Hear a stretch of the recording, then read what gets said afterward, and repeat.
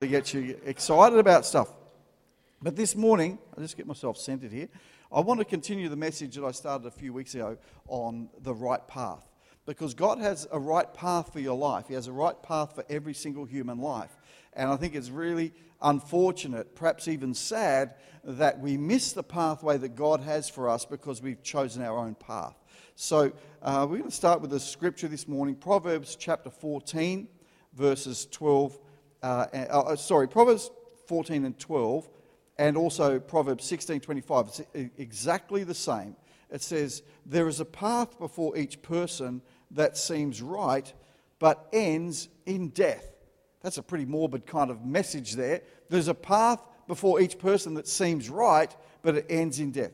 So what I want you to know is when God mentions the same thing twice, or sometimes more in the Bible, it's a way of getting our attention. It's trying to reinforce the same message. So here in that scripture there, it's mentioned exactly the same in two places. So there are two things that I want us to notice in that, is that there is a path. So there is a path before each person. That is a fact. And there is a pathway that seems right to every person. And the second part, but that pathway that may seem right can end in death. So we don't want to find the pathway that ends in death. We want to find the pathway that ends in life, eternal life. That's what we're talking about. That's what's in the balance in our lives today. So this is about, my message is about the pathway, is about missing the best that comes from God because we choose our own path, or we've chosen a path that ends in death. I want you today to make a decision to choose a path that ends in life eternal. So I've got a statement that I read recently, and it says, "God does not enslave us with chains, leading us where we don't want to go. God captures us with love, and we make difficult life-changing decisions out of a desire to live every day with and for Jesus." And I think that really is a great way to launch into this message today. That God doesn't enslave us with chains, but He captures us with love. And we need to discover that real love that Jesus has. Perhaps today in the message, things might be awakened to your spirit about what that love looks like and how we can respond to that. So before we get going right into it, I want us to pray. So let's just bow our heads and ask the Holy Spirit to be with us as we gather around the Word today. Dear Heavenly Father, we thank you for your Word. We thank you for your truth. We thank you for the freedom that comes when we live according to your plans. So just this morning, as we preach, may there be the power of the Spirit in these words. We pray and ask in Jesus' name, amen. Amen. So, scripture for this morning, my main text is Matthew 7, verse 13 to 14. And it says this: "You can enter God's kingdom only through the narrow gate. The highway to hell is broad and its gate is wide for the many who choose that way. But the gateway to life is very narrow and the road is difficult, and only a few ever find it." So God's way is not the highway. It's a narrow way, a narrow path, because it offers us our own unique pilgrimage with God. So it's only you and Jesus need to fit on that track, or maybe you with Jesus in front of you. But finding the narrow path and staying on it seems to be what we need to know and know how to do. So today I hope you can find the narrow path that God has chosen for you and stay on it. So I've simplified this message to 3 points, survey points, I guess, to live without that distractions. That things that don't restrict your life, they amplify it because we live more effectively for God. So I'm going to give you 3 disciplines, if you like, or 3 direct markers to keep us on the right path. Now, I know there's some practical things of discipline that we need in our lives, but this morning I think I'm going to give you 3 that perhaps aren't so obvious, but they're really important. So, if you're taking notes, you can write on the top of your page, finding the narrow path and staying on it. So the 3 points are, there are 3 disciplines that will direct our feet on the right path. The narrow path looks like faithfulness, that's number 1, submission, that's number 2, and unity, that's number 3. So they're disciplines of the spirit life. They aren't trivial, but they are vital to our growth in God. So I'll give you a scripture for each one of these, and then we'll look at them more fully. So faithfulness, Matthew 24, verse 45. Submission, Ephesians 5, verse 21. And unity, John chapter 17, verse 23. Now, in these 3 scriptures, there is many more scriptures we can pull out, but we're going to just look at those as the key parts this morning. Number 1, faithfulness. Staying on the right path, on the narrow path, is faithfulness. Because we live in a world where faithfulness isn't really valued. Faithfulness isn't really followed that much. So today in small things, like we don't have a loyalty to brands so much anymore. There used to be, if you think back to your parents' day, mostly, there'd be, well, we were a Ford family, or we were a Holden family, and there was a loyalty to brands. Or we only shopped at one supermarket, we didn't go to the other one, because there's a loyalty going on. And so we find in the day in which we live, there is not that level of loyalty anymore. It's just not there generally in society. But faithfulness is something that God calls us to as a pathway that is narrow but is really, really important. Now, I don't really care whether you drive a Hyundai this week and then a Toyota next week. It doesn't really matter. But what we're talking about is spiritual application to this message of faithfulness and loyalty to the things of God. So, Matthew 24, verse 45, it says, "A faithful, sensible servant is one to whom the master can give the responsibility of managing his other household servants and feeding them." Now, there's quite a few things in there, but being a faithful, sensible servant. Everyone say sensible. We need to be sensible servants who the master can give responsibility of managing others. So when I read that, I think that there is a responsibility to serve one another. And that is an aspect of faithfulness. But I just have a little sidetrack here that I think many people miss what God has for them because they get caught in the comparison trap. Don't let the comparison trap catch you. So your best path isn't comparing yourself to others and what they have and what you don't have. And comparison devalues what you have and who you are, so you don't enjoy the now. So I want to just, when we think about faithfulness, don't let the comparison trap you, because there's always going to be someone else who has something better than you or has something easier than you. And so when you live like that, or you might be thinking, I'm at the stage of life where I have small children, a young family, and I can't do the things and have the things that I see others have. That's a comparison trap. And we need to develop being content with where we are and enjoy the moments, because we can't get those moments back. And so what I want us to think of there in our faithfulness is be faithful to the seasons of life that you're in, and find that each season has its blessing and it has its challenge, but you want to stay on the pathway that Jesus has for you through that season. So don't live in the comparison trap, because it will rob you. If you're taking notes there, just jot down and check this one out. Deuteronomy 7, verse 25. We won't look at it this morning, but it may help you if you do some further looking into that. But faithful is about taking care of what you have been given. So the story of the talents. Now, we read this in Matthew 25, verse 14 to 28, the story of the talents. Now, talents isn't the gifts that God has given you, as in, I'm a talented singer, or I'm a really fast runner, which you all know that I am. That's a joke. Talents was a form of money. It's like using the term dollars. In the Greek and Roman world, they called the money talents. And in this story, it says that a master gave his servants some talents. He gave them bags of money. It says to one, he gave five talents. He gave him $5. Another gave him $2, and the other one he gave him $1. And it says that the two who were given more, the guy who got $5, he went and doubled it. He came back with $10. The guy who got $2 doubled it and came back with $4. And the person who was given only $1, it says he buried it in the ground and came back just with what he was given. And the master wasn't happy. So what went wrong with the guy who got the one? It says that he did nothing except bury what he was given. He covered it over, and he had no intention to return a profit, which equals being unfaithful. So he did nothing. It's called being unfaithful. But faithful is an attitude. The two who returned a profit were faithful with what they'd been given.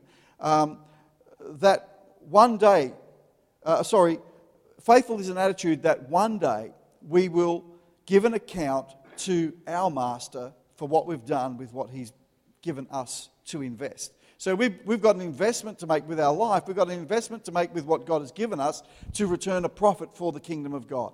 And we need to realize that. Romans 14 verse 12 says each of us will give a personal account to God.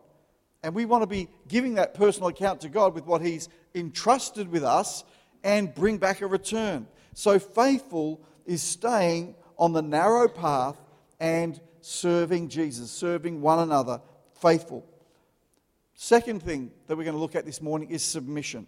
It's really, I think it's a very misused word, but it means consent, it means agreement, and it means putting one's own plans aside for the team. So submission, you've got to get, this is where it gets misused, is not abuse of power over another.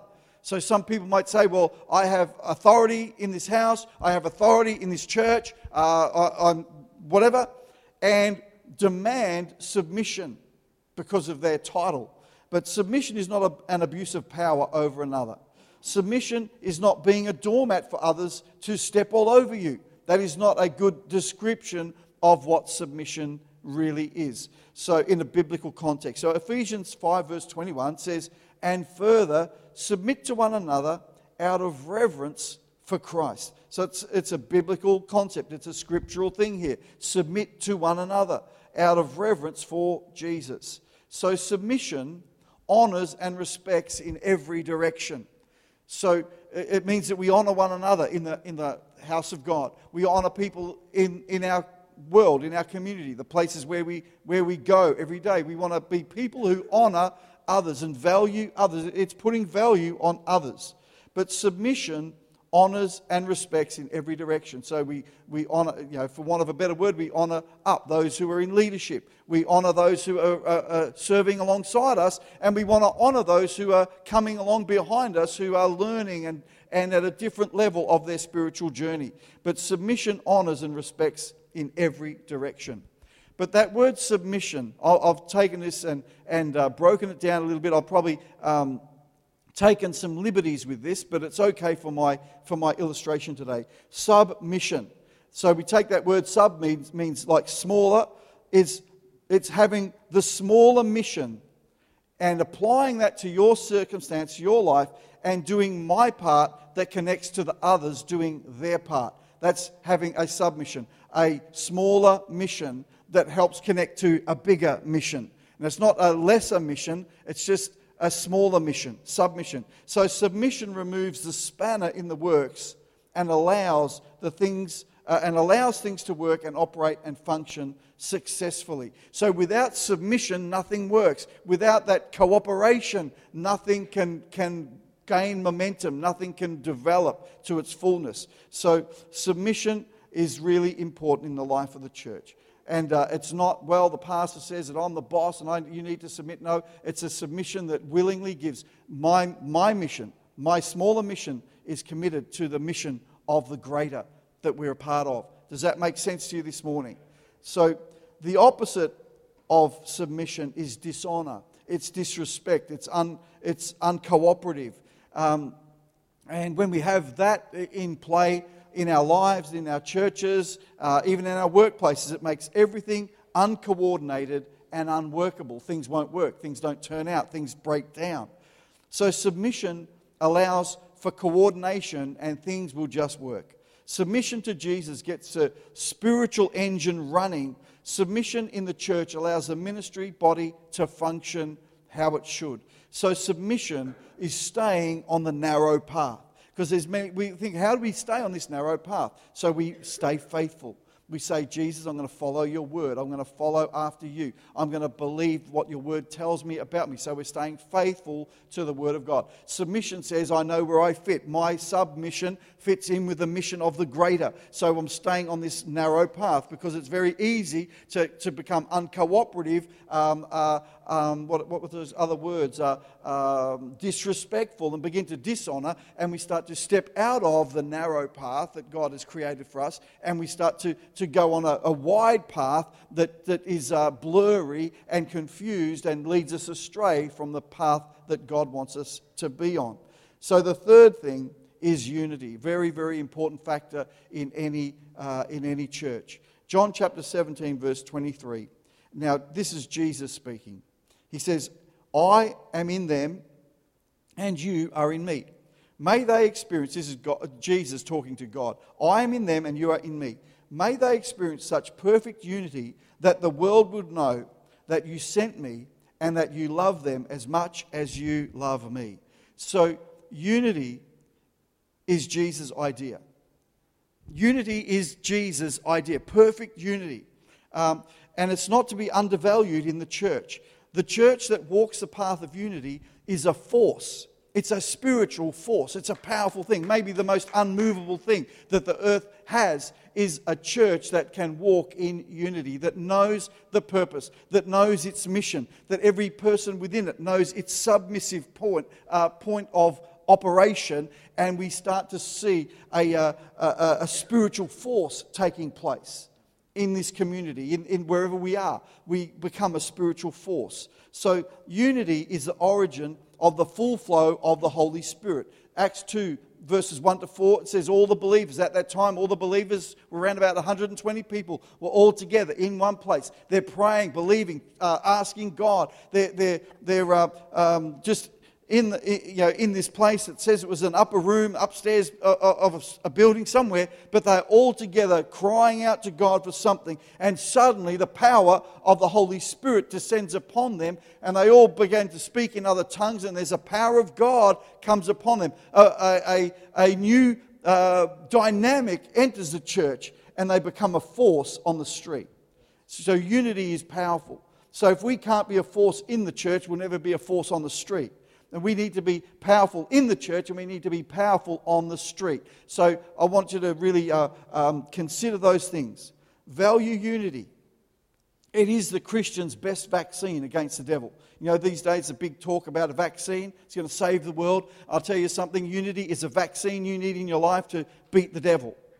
Because the devil works, his master plan is to cause division. His master plan is to bring disunity. His master plan is to bring suspicion. And his master plan is to cause the church to not work together, but to splinter and to separate. That's his plan. And when we fall into that plan, we work his work, not God's work.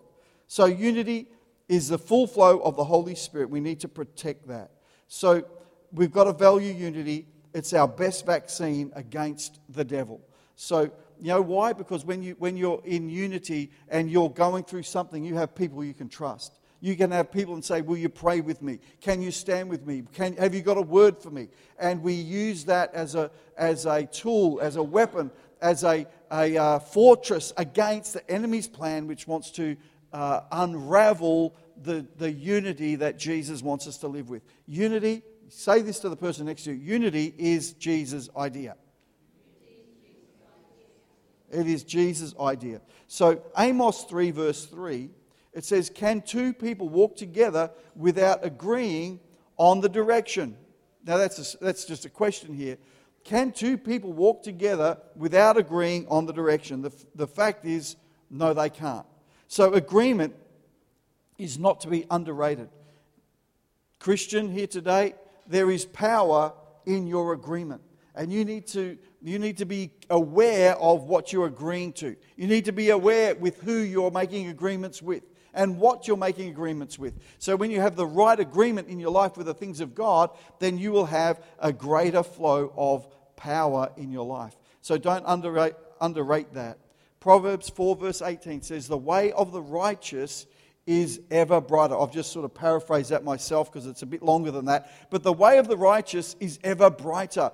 And I think it would be amazing if people around you could see that your way is ever brighter. The way, the pathway of the righteous is ever brighter. So when we start to put some of these factors in place, when we start to live with faithfulness, when we start to live with unity, when we start to live with honor, and these things that they may seem narrow, but they are ever brighter. It makes our life a brighter way, a way that sheds light so that we know exactly where we're going next. So we do best as believers when we're in unity. Agreement on direction brings clarity to where we are going. It's like the full light of day. It's a brightness that comes. Agreement on direction brings clarity to where we are going. So unity is staying on the narrow path. So we need to factor some things into our life that we say, I want that unity to be in me. So I'm going to ask the musicians to come back and join me. But in these days, we have so much access to information, so much available to us. So probably even going back maybe 10 or 15 years ago, if we wanted to find out some information about something, we would have to go to the library, look up books, go to the bookshop, try and find a book that is on the subject that we want and then read it. Well, so today we have access through various sources electronically. We can find anything we want that will speak to our view about anything at all, that can convince us on anything that we want to follow or anything that we want to confirm what we already want to believe. But Jesus wants to reveal his way to you. Jesus has revealed his way to you. It's found in his word. And I want people, church, to be acquainted with his word. To be a people who know where Jesus is following. Like that full light of day can be yours when you live according to Jesus' word. So we're going to focus on Jesus and not be distracted. So Jesus does want to reveal his way to you. And he has revealed his way to you and to us. So we want to focus on Jesus, lest we be distracted. We're going to sing the song in a moment. I'm going to ask you to stand in a sec. But before we pray, I want us to sing this song. And I didn't know we were going to sing this song this morning, but I know it's going to be a breakthrough for some people here this morning.